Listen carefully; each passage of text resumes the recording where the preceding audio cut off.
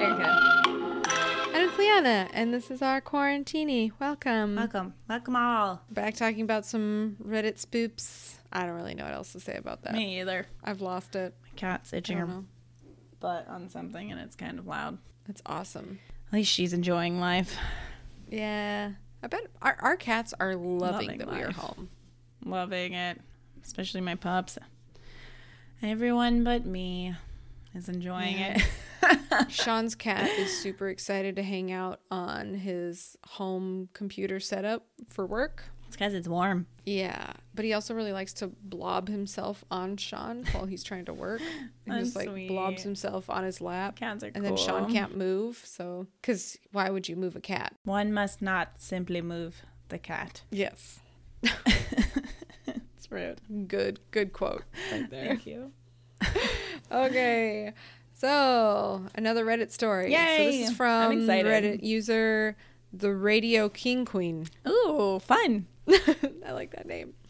Okay, my sister has a dog with a distinctive lip curl. A Aw. lip curl that we thought looked considerably like the same lip curl our deceased grandmother had. Whoa, Random. I like it. Okay, that's fun. So weird. Okay, so one day we were hanging out in my sister's apartment and the dog was curled up in her basket in front of us. I noticed the lip curl again and jokingly asked if my sister thought our grandmother might have been reincarnated into her pet. We both laughed. But then the dog suddenly looked up, and the look on her face was downright weird. She was kind of tilting her head back and peering at us. Even my sister, who lives with her, said she'd never made that face before, but we just laughed it off, and my sister asked in a very not serious voice, "Can you give us a sign that you're really our grandmother?" The dog looked out the window at the bush outside, and my sister said, "Imagine if a robin landed on that bush right now. Robins were our grandmother's favorite bird. She absolutely loved them and had everything from ceramic robin teacups to robin pattern napkins and back again." After that, we pretty much forgot about it until my sister came back home from work one day to find a nest of baby robins in the bush right outside her window. The same exact bush her dog had looked at straight that day. Oh, A bush that would be somewhat strange for a robin to choose for nesting, as robins are solitary creatures, and this particular bush is sitting right next to a bustling apartment complex. It might just be an amazing coincidence, but to be honest, I've never been a big believer in coincidences, amusing or not. That just makes me happy. I believe in that we stuff. need more happy news like that. I totally believe in that stuff. Reincarnation? I definitely believe that, to me, it almost sounds more like a sign from I was going to them. say signs. Yeah. I 100% believe in that stuff. Why not? Well, I mean, people are just matter and energy. Yeah. So where does that energy go? It doesn't really cease. It different turns into plane, other and kind of energy. Sometimes they can, I think, affect things that are maybe a little bit easier to affect, and leave us little reminders and signs. I so believe in that. Yeah, 1,000,000%. I think I told you when my mom's good friend recently passed, Yes. she started seeing butterflies in places that she was she just started noticing them a lot more. And it wasn't butterfly season at all. So she was like, what is going on? I love this. So my mom really felt like her friend was there. And I was like, yeah, that makes me happy. I even think if people argue I'm interested in buying a white Jeep, then you start seeing them everywhere.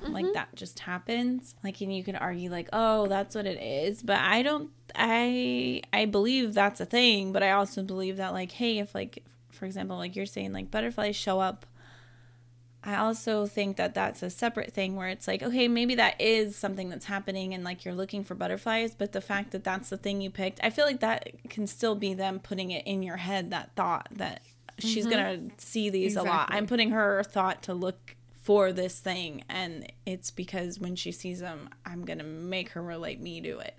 Do you know what I mean? I it's still completely the agree. same thought behind, I want to buy a Jeep. Now I'm seeing them all the time. I want to see the person I care about in, a new way or, a reminder.